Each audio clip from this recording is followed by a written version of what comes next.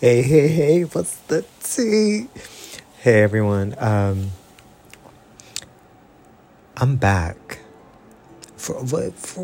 Well, first of all, it's like I never left, so that's first of all. But today's episode,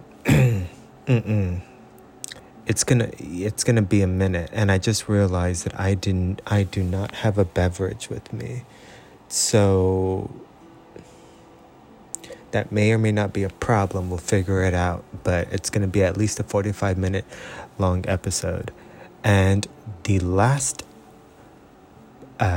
mini podcast that I released, I think it was only like 10 minutes long, was back in April. Bitch, we're in September. Don't ask me where I've been, just know that I've been getting paid per usual, and I've been enjoying life a little bit more. I've been on excursions with some new people that I've been getting closer with, so that's been fun. I've been learning about beekeeping because that is one of my new hobbies, I guess you could say that. And although I'm working hard towards making it more of a lifestyle, but more on that another time, another day, in another episode. Because today's episode, it's gonna be basically about my upbringing, my childhood, my coming of age. There's going to be a lot of twists and turns. It's going to be a roller coaster of emotions. I'm going to be describing family members, although for legal reasons I won't disclose their names, because most of them now don't talk to me. They've ostracized me, which I understand. It's because now I have money and I'm successful, and that tends to happen. And if you think that that wouldn't happen to you, no matter how close-knit you are with your current family and friends, you're naive and stupid, and you're extremely gullible, because I once believed that myself. Excuse me. You know what? You guys, I need to go get a beverage really quick. So I'm going to be gone for about a minute because I'm recording this episode alone. I don't have anyone with me or in my apartment right now. They can go and fetch me a beverage. So I'm going to walk the 15 seconds it takes to get from my room to the kitchen to grab my coffee, and I'll be right back. And yeah, I'm drinking coffee, and it's 11:33 p.m. Pacific Standard Time. I don't care. Today's date is, what is today's date? I think we're September, let me check my watch, what the freak? Oh, okay, we're September 27th, 2022, and it is Tuesday night going into Wednesday morning. Okay, give me a minute, a literal minute. Be right back.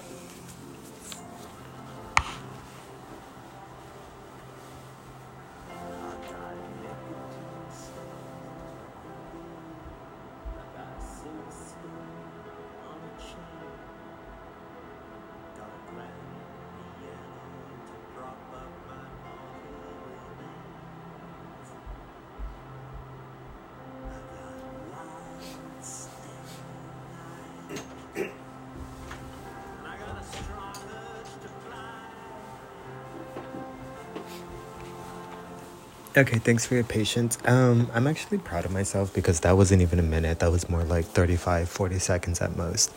Anyways, so to kind of, so a little synopsis. Well, it's not really a synopsis. It's a little intro as to this episode, why I wanted to do this.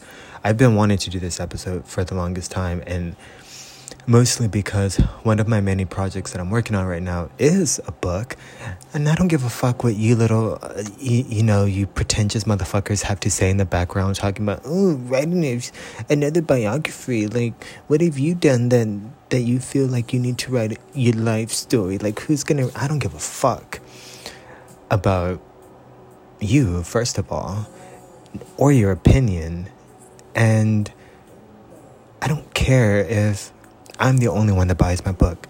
For me, it's a project. It's going to be a beautiful book. It's going to be hardcover. It's just going to be a book full of beauty, because that's what I want it to be. And yes, there's going to be, some deep, dark valleys that I'm going to get into. But I've always been an optimist, so I choose to look at the beauty of things. I choose to see the good in every situation, even when it feels like there's no good. So that's primarily what my book's going to be. It's going to be just a very beautiful book. I won't go into the details of it because I know there's lots of people that love to steal my intellectual property and my ideas, and a lot of them are very well-known people. So fuck each and every one of you and your teams of minions that you pay for them to go scour the internet and, steal ideas from actual thoughtful individuals, and then you make, money and profit off of it, of course. So yeah, let's just get right into it, because I don't have a script in front of me. Sometimes I do these episodes with a script in front of me, basically just outlining the topics, and sometimes even like the bracket of times I should spend on each topic. And this is there's no script in front of me. I just have a MacBook in front of me. I'm sitting at my desk. I lit up some candles. I'll tell you the candles I lit up. I have Vetiver and Balsam, which is my favorite. Tobacco and Vanilla Bean, another favorite of mine. And then I have Palo Santo and Rosewood. So I have 3 of my favorite scents and 3 different candles that are lit up right now to kind of help give me some aromatherapy as I talk through this. And since we're basically going up to 8 minutes, this is an unusually long intro, so let's just get right down to it. So my name is Ryan Ross Curiel. That is my full name. That is my birth given name. That is the name that is on my official birth certificate. I've never changed my name. I've never changed any names within my name. I have no surnames. I have no other Roman numerals after my name. It is just Ryan, Ryan, Ross, my middle name, Ross, and Curiel, my last name, Curiel, Ryan Ross Curiel. I was born June 3rd, 1989, on a Saturday. Saturdays have always been basically my favorite day of the week, so that makes sense. However, given the fact that I was born basically like dead center of summer, is very strange because I despise summer and spring. My seasons of choice are fall and winter, always have been. I prefer the cold. I hate the heat. I hate the sun. It's so bright, it hurts my eyes, and I often find that I don't mesh well with people who have very perky spring, summer personalities. I don't gravitate to them. I don't find them appealing. I don't like them looking my way. I just really don't go for that type of person. So yeah, there you have it. You basically have my name. You have my date of birth. Next is my social. Just kidding, I'm not stupid. But you have that. I was born in Corpus Christi, Texas. It was in the afternoon. I was going to get my official birth certificate to see the time. If I remember correctly, it was around like 2:32, or it was in the afternoon, like early afternoon. Again, on a Saturday, under a new moon at that, which I thought was pretty cool. And I forget the name of the hospital. Methodist comes to mind for some reason in Corpus Christi, Texas. I forgot my weight too. Apparently I was long and skinny, which kind of makes sense because I'm still the same way. And I want to say I was like 8 or 9 pounds, something like that. And I was born to a very young mom. I believe she was 18. She was 18 or 19 when I was conceived. By the time I was born, she was 19 or 20, depending on, if she was 18 or 19 when I was conceived. It's basically a teen. I was born to like a teenage mom. And I remember some of the earliest memories I have as a kid, and a lot of people don't believe me, but I have some very early memories. Like, I remember being, I can't say a newborn, but I was I was basically maybe a couple of weeks old at this is one of the earliest memories that I have. And a lot of people say, oh, but that's impossible. You can't possibly remember that, that far back. And I'm like, well, first of all, fuck you. And second of all, this memory has been with me basically my entire life. And that is me getting vaccinated. I remember I was on my back. So I was laying down on my back. I remember that much. I remember someone white. Like, not white Caucasian, white in the sense that they were wearing like white attire. And I remember getting vaccinated for some reason. I remember it was like on my fingers, like on the inside of my fingers, like where you have your fingerprints taken. So I remember getting like poked, like maybe it wasn't vaccines, maybe it was like, I don't know, like blood samples or something, or maybe it was vaccines. But I remember getting poked on my fingers and on my toes. I remember that much. And I remember the pain, and I remember crying. That's one of my earliest memories ever. So, yeah, I don't know. Take what you will with that. But basically, what I didn't know, and I wouldn't know until many years later when I was, a little older, is the dysfunctionality of the family, of the broken family that I had been born into. When you're a kid, you tend to, I don't know, it's strange. With me, I learned very early on without anyone having to tell me. I learned solely through observation and critical thinking. I knew that my family was not like other families, and moreover, I knew that it wasn't a good difference. Some differences are good. Mine wasn't. I knew that I was born into a poor family early on. I knew what poor meant very early. I knew that it meant that things were going to be harder for me. I knew that I was going to be treated differently, and sure enough, all these things came to fruition later in life when I started going to school, and because I was treated differently, and I already knew that was going to happen to me even before I experienced it. And I knew that's just on, I was making sense of my surroundings. I was making sense of the people in my surrounding. I was making sense of my circumstances and how people interacted with me. And I would see that people didn't respect my siblings or me, like when we would go over to neighbors' houses to play with the kids there. It seemed like it seemed like they would talk down on my brothers and I. So I knew early on that we weren't respected. And so I began to associate, lack of respect with basically just being, like the quote unquote poor kid born into the poor family type of situation. I knew that early on, very early on. And with,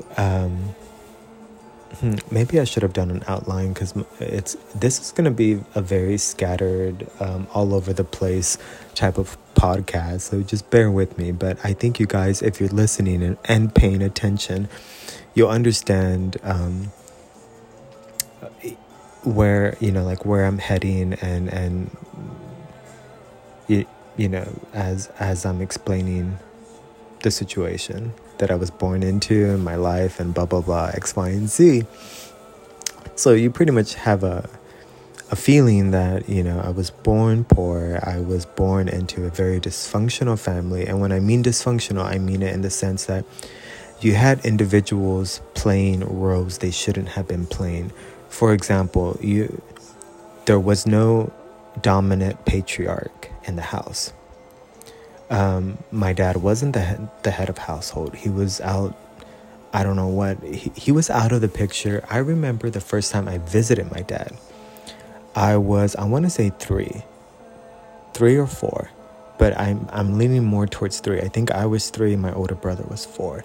And I remember him picking us up at the apartment my grandma lived in then, and he had a Mustang. I remember it was like an old school Mustang. I think it was like a grayish, I don't think it was black. It could have been black, but I remember it being like almost like a dark gray, silver, possibly black. And it was 2 doors. It was one of those Mustangs. So my earliest memory of seeing my dad was, I remember I was scared of him because I didn't know who he was. And I thought I was being kidnapped. It was the strangest thing. The only thing that made me feel any sense of relief, because I remember I cried. I didn't want to go with him. But I think the only thing that made me feel good was seeing that my older brother was also coming with me. So that gave me like a sense of, I don't know, like it made me feel a little safe. But still, I remember being afraid of my dad. I didn't know who he was. It tripped me out. It felt like I was being introduced to a stranger for the first time in my life. I'm sure he saw me beforehand, but that's the earliest time that I remember going with him and visiting his girlfriend and her son. At the time, his girlfriend then would later become his wife, my stepmom, and then they would have one son together. But yeah, that was really weird to me. And I remember being extremely shy too as a child. And I think a lot of it stemmed from, I don't know, it was a very turbulent household. And kind of going back to what I was saying previous, with people playing roles that they shouldn't have been playing, you having children having to take on, or basically teenagers, like my aunts and uncles having to take on the role of trying to be like the matriarch and the patriarch. Because I'll tell you right now, my grandma should have been the matriarch, and for that matter, fuck it, the patriarch too. But she was neither of those things, because she was always like, her anxiety, and I think she had a really low self-esteem. I don't think she had any self-confidence. I think the world scared her. I think her only speaking Spanish, not knowing how to read or write in Spanish or any other language for that matter, or not being able to communicate in English, I think it really made her world very small.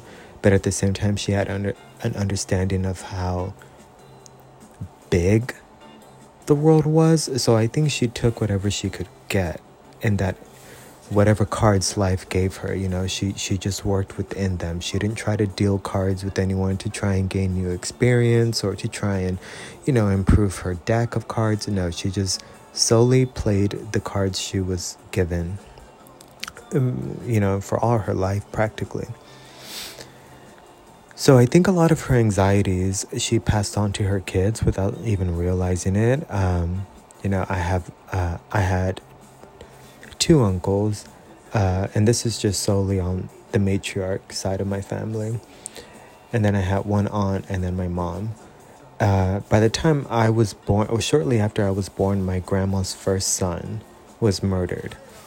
So I don't really have any memories of him. I know that he liked me, from what I was told by my aunts and my mom and my grandma. But again, I don't have any memory of him really. I was just I was like an infant, probably just barely 1,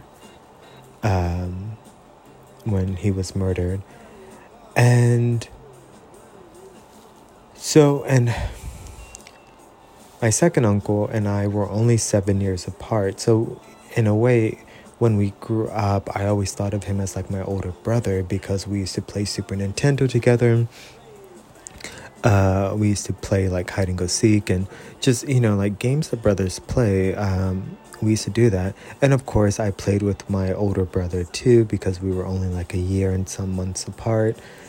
And then randomly, I remember like one day just like there being like another baby. Like I don't even remember my mom being pregnant with my younger brother. I just remember one day there was just a baby and I was like, oh, okay. And my mom was like, he's your brother. And I was like, but I already have one. And she's like, yes, but now you have two.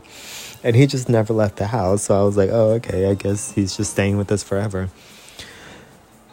Now, here's the thing that I wouldn't learn until later in life is that I had a sister too. And my sister and I didn't connect until I think it was December 2018. That was the first time we ever had a conversation, the first time we ever texted.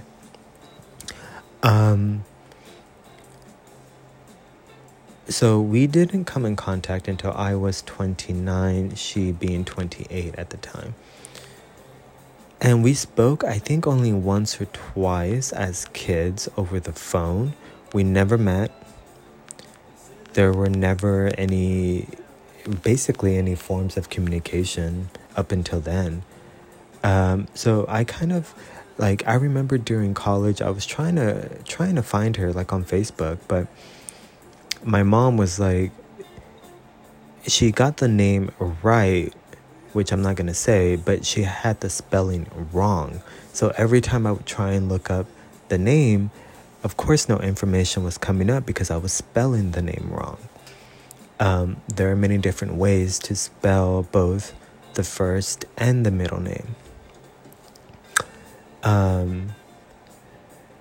So basically all my research during college just was, kind of in vain because nothing really came out of it. It wouldn't be until about 10 years later. And that's a whole other story for like another time. But the reason why I'm talking about it now is because, yes, after I was born, like within, not even within, basically within the same year I was born, my mom had a second child, which was my sister, but gave her up for adoption. So we never met her. I never grew up with her. I never had any childhood memories of my sister. And it's strange because between the months of late April and early June, my sister and I are exactly the same age. So that's how close we were. That's how, in terms of my mom having us. We're kind of like, we're kind of like twins in a way. Which is kind of cool, because I don't share that with any other siblings. And it's quite rare too. It's not a very common thing for siblings to be born, to not be twins, yet be the same age for a period of time. And so I think that's pretty cool. So yeah, I've gone over my mom, basically my grandma. My aunt, I would say, she took on more of like the power figure role of the house, but she took it on in a very dysfunctional manner. She took it on from fear. Prior to us being born, and this is all my siblings and myself, when it was just my mom and like her siblings and my grandma, the stories that they told me were it was also a very turbulent, abusive household, and that was because of my oldest uncle who was murdered. He was very abusive towards them. That's what all of them have always said that. So I don't, I've never, not believed them, because it seems to be that it's, that was just what happened. They were all afraid. I remember my grandma used to tell me that she would tell like my mom and my aunt and my brother, like, hey, sleep with your shoes on, because if, he being her oldest son and their brothers, like if he comes home drunk and starts fighting, like we're just going to leave. And they would do that. And there were times that they would have to leave and they wouldn't come back until hours later, and they would just be walking around like all throughout the night, just walking around the neighborhood just because they didn't want to deal with him, and then they would come back when he was already asleep. So that was like, I can't even imagine that. And of course there was violence, there was physical violence, there was children onto the mother type of violence, children onto, or sibling onto the other sibling type of violence. Like, it was bad from what they told me. Like, I know one time I think he broke my aunt's collarbone. He picked up my uncle by like his left ear one time, and like he like broke a plastic giraffe looking brush on my mom's head. Like, these were things, like, they were dealing with someone that had severe anger management problems, and this is why this will be for another episode, another day, but this is why I'm very adamant in a household needs a good, strong, masculine presence to set the standard and to set the example. And a household needs a good, strong, feminine presence to also encourage the standard, support the standard, and provide nurturing and love to all members of the household. And the masculine to provide and to protect and to, again, set the example of showing the children either what to be when they grow up, if the children are boys, or what to look for in a man when they grow up, if the children are girls. Same thing with the mothers. They should set the example for the boys, what to look for in a woman when they grow up, and they should set the example for the girls on what to be when they grow up. And I'm not here to fight anyone. That's my opinion. I'm sticking to it. I don't give a fuck what you have to say. I don't care if you don't like it. That's where I stand on that. And I'm sure we'll talk about that some more another time. But again, they grew up in a very violent, dysfunctional, very abusive household. And from what they told me, and I do kind of believe it, is that even though my brothers and I grew up, having the shit beat out of us by our mother, because it never came from my aunt and it never came from my uncle. But when my mom moved out to her apartment, I was in the second grade. I was about to start the second grade. So I'm thinking I was probably, like 6 or 7, I'm thinking. Or 5 or 6, something like that. I can't really remember the exact year, because a lot of the years for me, it's hard for me to recall dates.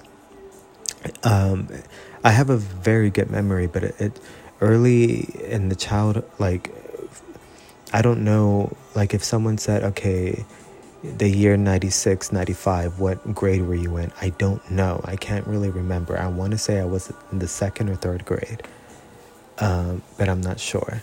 I'm not very good with, and I think it's because I blocked out a lot of memories. Like, I'm sure I have tons of, suppressed memories, some of which I hope I never have to bring up or, find out, because they're probably blocked for a reason, and it's probably a good reason. But as I was saying, when my mom moved out of my grandma's apartment and into her own apartment, that's when this bitch went fucking psycho.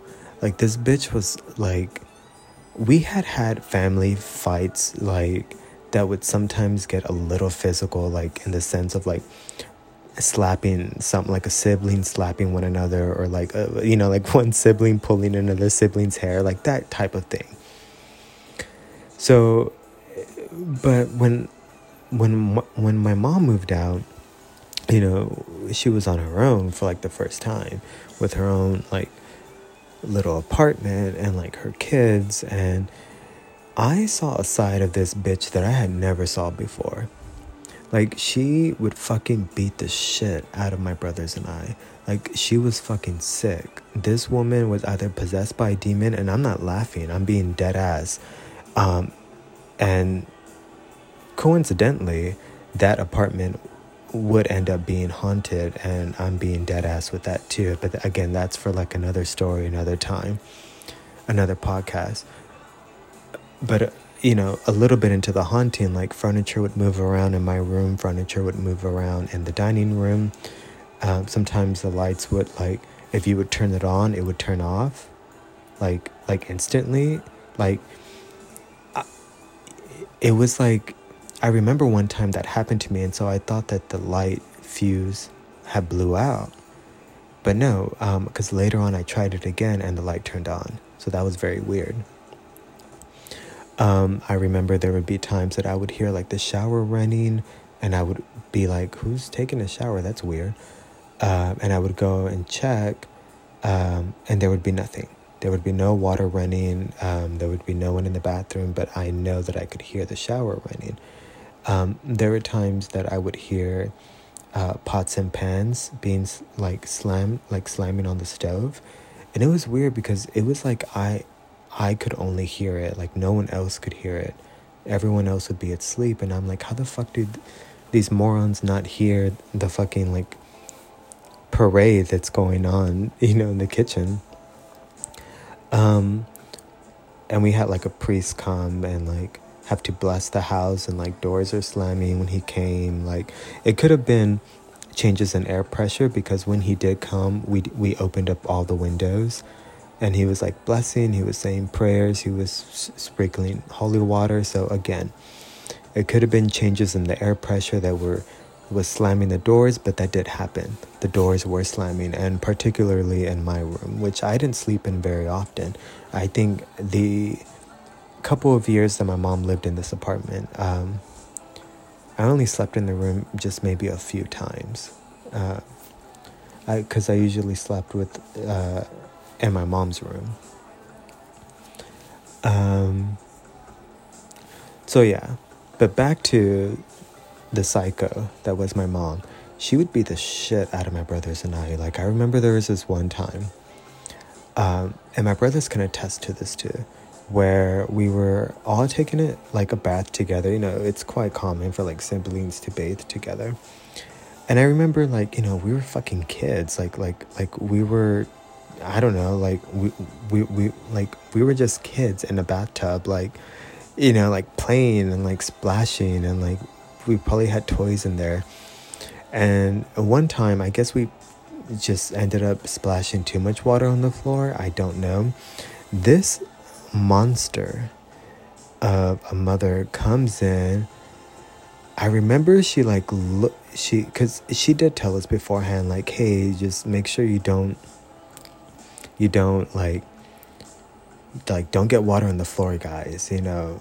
But again, like we're kids in a bathtub playing, and like we have our toys in there. Like, of course we're gonna get fucking water on the floor, you imbecile. Like, what do you think? You know, like. So she comes in, she sees the water on the floor, she like gasps, which I'm convinced she's like a narcissist, always wanted to be like an actress, always wanted to be, maybe she like, because she used to watch like all those soap operas, and like I picked up on like her, she used to mimic a lot of the actors with how she would like exaggerate her behaviors. I picked up on it early on. And I remember there was a few times that I would even tell her, when she would call my dad sometimes, and she would make herself cry, like on cue. It was the strangest thing that I would see. And then as soon as she would hang up, the tears would dry, and then she'd be like a completely different person. So I knew early on something was wrong with her. But anyways, going back to the whole bath, water on the floor incident. So she comes in, sees the water on the floor, makes this stupid gasp, like kind of like rolls her eyes back, like in annoyance. And then she leaves, and so we were kind of in the bathtub, like, okay, that was weird. The bitch comes back with a belt, and then just starts whipping us all. And mind you, you know, like we're naked, like we're all like, you know, like, because we're bathing. And she starts fucking whipping us like on every fucking part of the body. She grabs us like basically by our arms, drags us out of the bathtub, so we're like naked and cold as she's fucking whipping us. And then she tells us to like lick. She then tells us to lick the floor. Like, this is how fucking sick she was. I remember her saying like, lick it up, like she was a horrible fucking person, like, let alone mother, but just person in general. And then she said, I remember her telling us like, well, you guys can't get out of the fucking bathroom until you guys lick up like until the floor is completely fucking dry. And then she left us in there. And then she came back with maybe like 10, 15 minutes later. And then she saw that it was still wet and that we weren't licking the fucking floor. Although I remember, and this breaks my heart to this day, I remember seeing my younger brother do it. My older brother and I, we didn't do it. Like, we were like, this bitch is fucking crazy. We're not doing that. That's fucking insane. But we were all crying and we were scared. But my younger brother did it. He didn't lick up the entire floor, but we saw him like lick it occasionally, which it's still to this day like that really fucks with me a little bit. And so she comes back and she's like, oh, you guys aren't gonna lick it, like you guys aren't gonna fucking clean it. And then she starts like whipping us again, over like each and every one of us. And then I managed to, because again there was 3 boys, myself included, so while she was like basically just beating the shit out of us with the belt, like, you know, like we're naked or wet or cold, I was able to run out of the bathroom. And I remember running to the dining or the kitchen, and I was under the dining table. I was basically trying to hide, and I could hear my other 2 brothers like screaming. And I remember I left the table, and I was looking down the hallway, and I saw her like basically just like over and over, like repeatedly, like whipping my older brother, like just everywhere. Like, I mean, like legs, back, stomach, obviously the buttocks, like just arms, everywhere. That was like one of the worst days of my life as a child, and I don't know how, and that memory always stayed with me. And I think the reason why it stayed with me and I never suppressed it is because my older brother and my younger brother also have that memory, because as adults we used to talk about it, and we used to tell our grandma, and our grandma would get so infuriated and she would call my mom a perra, which is basically a bitch, which is true. And then my mom would like just, you know, when we would throw it in her face, and rightfully so, because it's not like she's gonna try and do it to us now as adults. Like, she'd fucking be annihilated, you know, if she ever tried that to any one of us, let alone all 3 of us.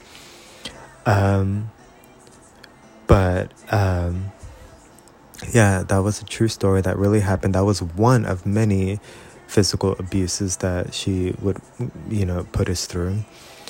And then eventually my youngest brother, my mom signed over the rights as being the legal guardian over to my grandma. So then he moved with my grandma. So then it would be just my brother and I, my older brother and I. And then my older brother ended up going to move with my dad. So then it was just me with this fucking disgusting monster. And this is very ugly, very, very like, and the complicated thing about all of this was that my mom, when she was younger, she was extremely beautiful. Like, I remember when we would go to the grocery store, or we would go to a store or anywhere, people would always compliment my mom, mostly women, but I would notice that basically every man would always look at my mom, and the women would always say like, gosh, like, your body's so gorgeous, like, how do you keep that figure? Like, so the weird thing is that here was my mom, like, extremely beautiful. Like, I remember my teachers would tell me like, your mom is beautiful, but behind that facade she was fucking psychotic. Like, a devil, very demonic, very ugly, very disgusting. But they, of course, they never saw that part. So that was very strange for me to try and make sense of. Like, here I have a beautiful mom, yet she's fucking disgusting and ugly in terms of how she treats us. So thankfully, we didn't live in the apartment very long after my brother went to go live with my dad.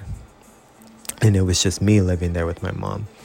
We were probably only there in the apartment for like a few months to 6 months. And then we ended up just going back and living with my grandma.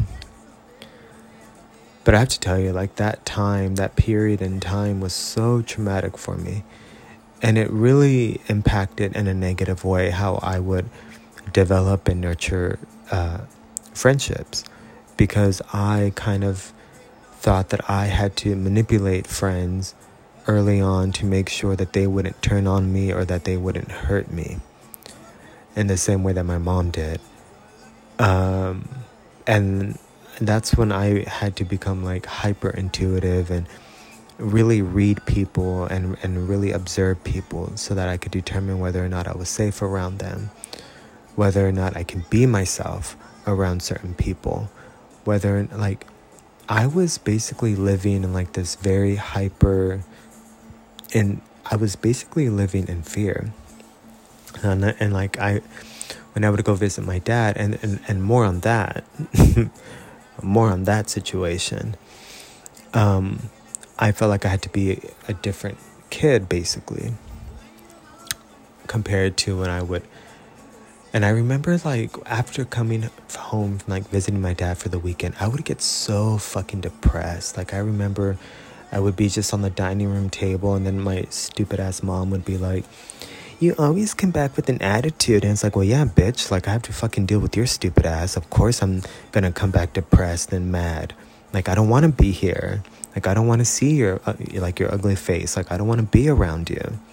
Like, you're a fucking mean person. And on top of that, you're supposed to be my mom. Like, I don't want to be here. And if it's not you, it's my stupid aunt that's, like, you know, like, yelling or, like, fighting with someone. Or, you know, you guys are picking on my uncle. He was alive then. Not my oldest uncle, but my grandma's second child. He unfortunately passed in his sleep in 2011 at the age of 29. He went into cardiac arrest when a very incompetent, very careless and reckless nurse and doctor for some reason decided to give him double the methadone dosage that one night. So he did die in his sleep due to cardiac arrest. I think the only thing that gives me because the thing about mourning someone is the pain never subsides. It only intensifies, but you learn to live with it, and the pain gets deeper with more time. But I think the only thing that helps me cope with it is I know he's no longer suffering. I know he has a clean, pure, beautiful body in the form of, you know, the most beautiful light. I know he's back to the source, which is all loving, all powerful. Everyone is safe there. Everyone is loved there. Everyone is clean and pure. And he is no longer suffering. He doesn't have to ever know what it's like to feel an appetite, to feel thirsty, to fight the urge, to be mistreated, disrespected. He never has to go through that again. And so I think that that's what makes me feel a bit at ease about it. And but I grew closer to him towards the end of his life as I was, you know, coming of age. Like, I grew closer to my uncle in my late teens, early 20s, because I was 22 when he died. I was in my last semester. This was in October. I was in school. I remember very vividly. My twin size bed was basically by the double hung windows that were in my dorm room. I remember getting a call, and I remember it was, I want to say like 2 something in the morning. And before I answered it, because it was from my mom, so the caller ID said mom. And the strange thing is that she had called me so many times before then, drunk at all hours of the night and into the early morning.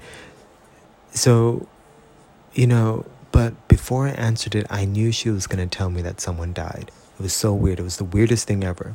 I knew that it wasn't a drunk call from her. Now, what I didn't expect was her telling me who, because at the time, my younger brother, again, it was making very bad choices, was hanging around with very bad people during that time, and was just living a very reckless, careless life. So I thought that something terrible happened to him. I was expecting that. That's what I thought. And no, when she said my uncle, I just remember I didn't even know that he was in rehab at the time. I didn't even know he was getting treatment, I didn't know any of this time, any of this. So yeah, that was the story on my uncle, who I grew up with as like an older brother, because again, we were only 7 years apart. I was 22. He was 29 when he died. So, yeah, it was a tough time. And I think what hurt me a lot during that time was before I had even gotten accepted into Our Lady of the Lake University, which is the school that I went to, when I had applied and I was still a senior in high school. I remember he had told me, he was like, you're going to get into it, and not only are you going to get into it, you're going to graduate. He's like, don't even worry about it. You got it. Why are you even afraid? Because I remember I was super nervous. And after I had applied, I had driven down and I had went to go visit my grandma. So I drove from San Antonio to Robstown, Texas, and I was staying with my grandma. Mind you, I was still in high school, but I was staying with my grandma for the Christmas holiday. And then I remember it was on Christmas Eve that my dad called me, and I was in my aunt's apartment at the time. I was by her laundry room. And he was like, hey, we got this letter from Our Lady of the Lake University. Do you want me to open it, or do you want to, do you want to wait until you come back? And so I told him, I was like, no, it's fine. Go ahead and open it. So then he opens it and he's reading it to me. And then he starts crying. And it just said that I got accepted. And, so that was one of the best Christmases ever. And then my uncle told me, he was like, see, I told you were going to get it. And this was just a week later after him telling me dude, don't even be nervous. Because he was always worried for me. He would always tell me I'm very concerned about you. You're always stressed. I see you working really hard. You're always studying. And he would tell me you need to take a break. You're gonna go crazy. You need to go out, and he was like, you need to have a girlfriend. I think he always knew about me, in that sense. I think he always knew, but I think he never judged me on it. He never called me faggot or any of that stuff. My mom did. She called me that plenty of fucking times. And so did my aunt. I don't think my grandma ever did, but I don't know. Because my grandma too, early on, she was verbally abusive. Not really physically, but verbally for sure. But I think he always knew. He never asked me. It was never brought up. And again, it's I never felt judged, but he would just worry a lot about me, because he would see me hyper focus on things. And I don't know, it's like he knew. It's like he knew that life was going to be really challenging. And we used to talk about music. We used to talk about Tupac. We used to talk about conspiracies. We used to play Monopoly. It would be my uncle, who again was like my oldest brother, and then it would be my older brother. Sometimes when my cousins would come over and visit, we would all be around like the Monopoly board, and he would tell us, like, he would say, like, because we used to always try and buy Boardwalk. For some reason, like, we were always trying to buy, like, you know, the most expensive property, and he would say, like, you're never gonna win doing that. He was like, the whole idea of Monopoly is getting everything you can possibly get as fast as you can get. So he was teaching us, like, without us even realizing, he was teaching us basically how to navigate through the world, how the world really was. He was a very smart person. Yeah, you know, he had substance abuse issues. I used to see his report cards because he used to show me when he was in school, all A's. Only A's, a few B's. I never once saw a C in any of his report cards. Never a C. Basically straight A's. But, you know, he got, you know, with the wrong crowd. Basically just bad people, and then the drugs took over. And, you know, when you have a history of being abused and not really being brought up to have self-esteem, to have character, you know, to have I just think, you know, a lot of odds were stacked against him. And it's heartbreaking, really, what happened to him. And it goes to show, like, the importance of what happens when there's no dominating patriarch, no dominating matriarch, and it's just dysfunctional. Basically, I mean, to put it frankly, it was basically kids and adult bodies trying to maintain a household. I mean, if that's the best way that I can put it. It was just basically scared, abused kids and adult bodies trying to maintain a household. So there was constant arguings about finances because no one ever had money. And the money that they did have, they would put it towards their drug habits, which, you know, would make even paying bills and food more difficult. So it was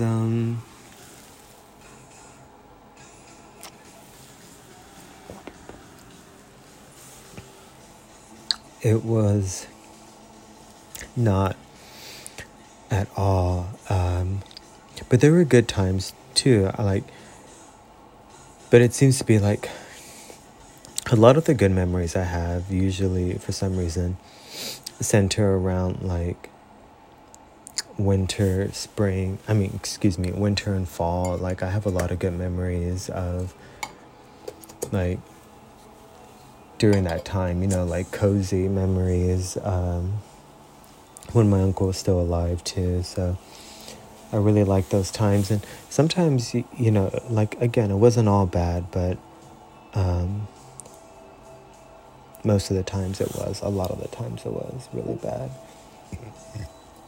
And then I lived with my mom and my grandma basically until I was 12, going on 13. And then my older brother and I kind of switched positions. So then he moved down from my dad's with my mom and my grandma, and then I moved up to my dad's. And it sucked how it all came about because we were supposed to both live with my dad. But more on that on another story, because my stepmom was another very ugly person. She was very jealous of my mom. I think she was jealous of my mom's beauty. But it was weird because it was like my mom was everything that Marie wanted to look like. And yet Marie was everything that my mom wanted. You know, like, she wanted to be a wife. She wanted to have that respect. She wanted to have that title. But it's like, no one's going to give you that title because you're a fucking psycho. Like, you're fucking insane. And no one is that good looking that people are going to tolerate someone like that. Very abusive, very narcissistic, very just psychopathic, very, very, like, no. But I mean, yeah, like, not to compare apples to apples, but Marie can't even hold, compared to my mom, no, Marie never had a beautiful face. She never had a beautiful body. But what she did have was, and what she did give my dad was stability, financial stability. You know, she kind of helped my dad with that. My dad also grew up pretty poor, and so I think a lot of his, like, ambition in life has been just trying to never relive the traumas of his childhood, but centered around, like, finances, I guess. So for him, it was very important to always have money. And, you know, my stepmom was a loyal partner in that she always worked. She always held a job. She wasn't, you know, she was someone dependable, someone reliable. And I think he obviously didn't want to compromise that in any sense of the word. So, but again, she was very jealous of my mom, and she would, like, oftentimes talk bad about my mom in front of my brother and I. And of course, my brother and I were kids at the time, so we couldn't really defend or say anything, but it would hurt us because it's like, even though we knew it by then that our mom was fucking psycho and that everything everything my stepmom was saying was true, it still hurt us because, again, it's like, in our eyes, she was still our mom.